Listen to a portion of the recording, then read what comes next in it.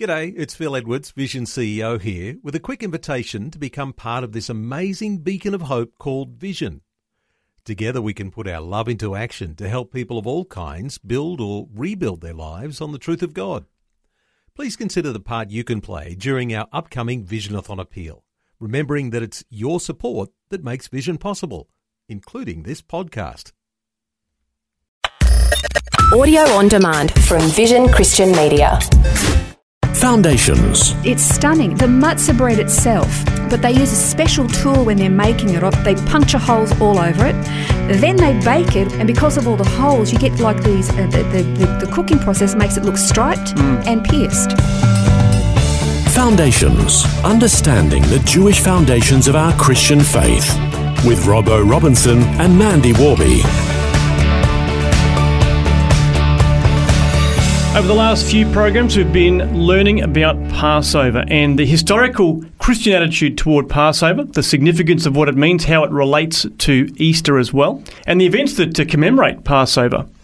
We've started to learn about particular elements within the Passover meal in the last program, and we're continuing to do the same today with some really significant elements. Again, I don't think people realise the significance of these elements till you start actually looking at them and then learning how Jesus fulfilled them.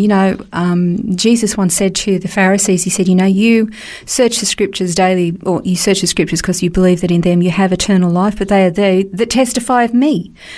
Everything in the Old Covenant Scriptures is a prophetic picture or pointer to Christ. Now, when we read something in a genealogy, we go, does that really point to Jesus?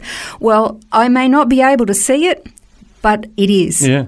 Every element of it is pointing to Christ. So when you get to these mandatory feasts, we really need to sit up and pay attention because they're all painting this picture. Actually, what's really interesting is that if you look at the 7 mandatory feasts from Passover all the way through to the Feast of Tabernacles, so you look at all of those, starting with the first one to the last one, it's the story of redemption. It is this picture of how God was going to redeem his people from sin, and then all the way through to the fulfillment of every promise and all things new, and the welcoming back of the King, all of that.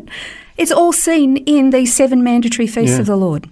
So we're missing out if we don't even educate us. If you don't want to celebrate them in a physical way, no problem, but at least learn about them. Yeah.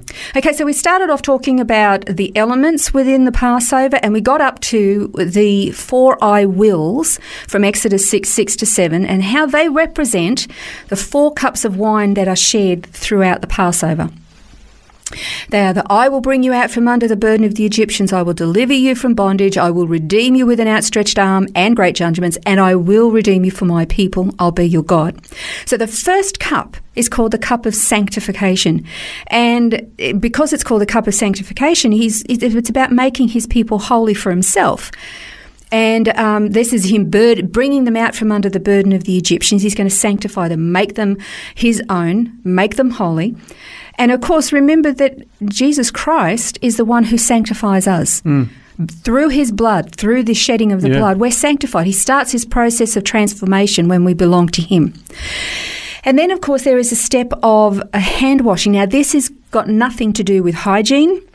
It's symbolic. It's a hand washing because of what God had done and made them clean. Okay, when you're filthy and you're enslaved, you need cleaning. That is a polluting environment. It's a corrupting environment. And again, we see that this is exactly what Jesus did as well.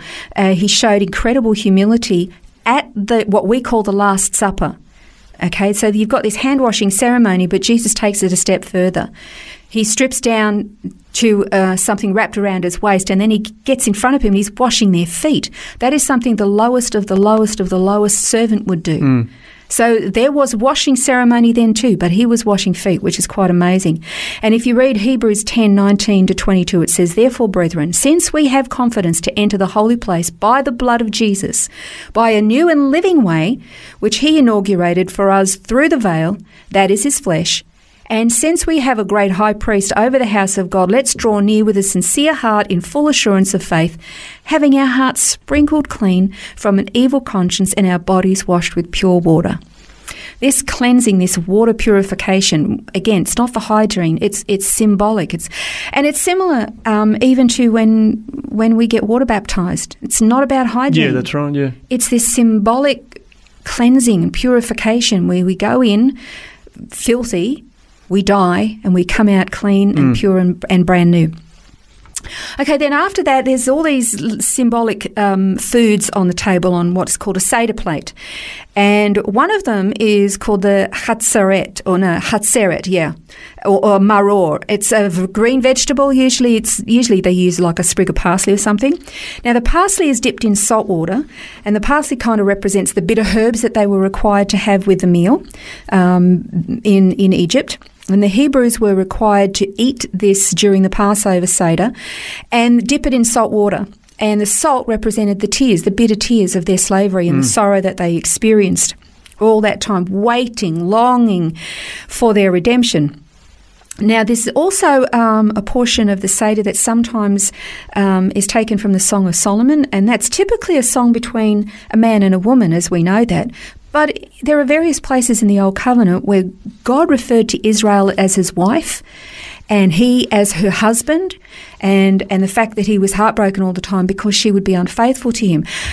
God wanted to have his relationship restored to his people, that it would be a love relationship between them, not some legalistic thing. And let's not also forget, Jesus is called the bridegroom, and those who come to faith in him are called his bride. I mean, the typology is magnificent, and it's very significant. Then we get, now this is one of my favourite bits, I hope we don't run out of time, we get to the matzah bread, which is called the afikomen. Now, there are 3 pieces of matzah bread that get placed in a special bag, put in the centre of the table, and it's called the afikomen. Now, that's not a Hebrew word, it's a Greek word, and it means that which is to come, or he is who is to come. That's what afikomen means. And what happens is they take the centrepiece of bread out. They're like a big square flat cracker. They break it in half.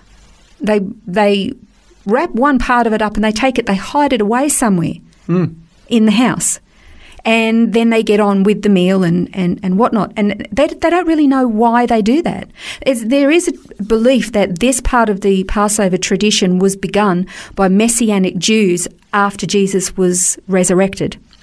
And when a lot of Orthodox or religious Jews or any Jews are asked, why did they do that? And they said, well, we don't really know. We think it could mean Abraham, Isaac and Jacob, but then why would Isaac have to be broken in half, wrapped up and hidden away? I mean, okay, Abraham was going to sacrifice him, but he actually didn't.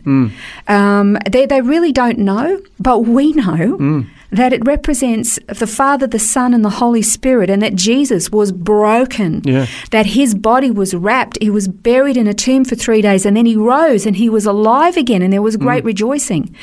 And I mean, it's stunning. The matzah bread itself, it's basically just flour and water. But they use a special tool when they're making it. I've seen them make it, and it rolls little holes all over it. So they puncture holes all over it, because the point is with no leaven that they're not to have any bread that would rise, puff up like pride. So they make sure that there is no rising. They punch little holes all over it, tiny little pinpricks. Then they bake it, or they put it on like a griddle type thing. And because of all the holes, you get like these. The cooking process makes it look striped and pierced. Wow. And again, here's the bread of life. And you read in Isaiah 53, it describes the stripes that comes on Messiah that he took for us. And in Psalm 22 describes how he was pierced for our transgressions. Now, some would say, well, that's just a bit of a coincidence. I don't know. The rabbis say that coincidence is not a kosher word. Is it a coincidence? I don't know.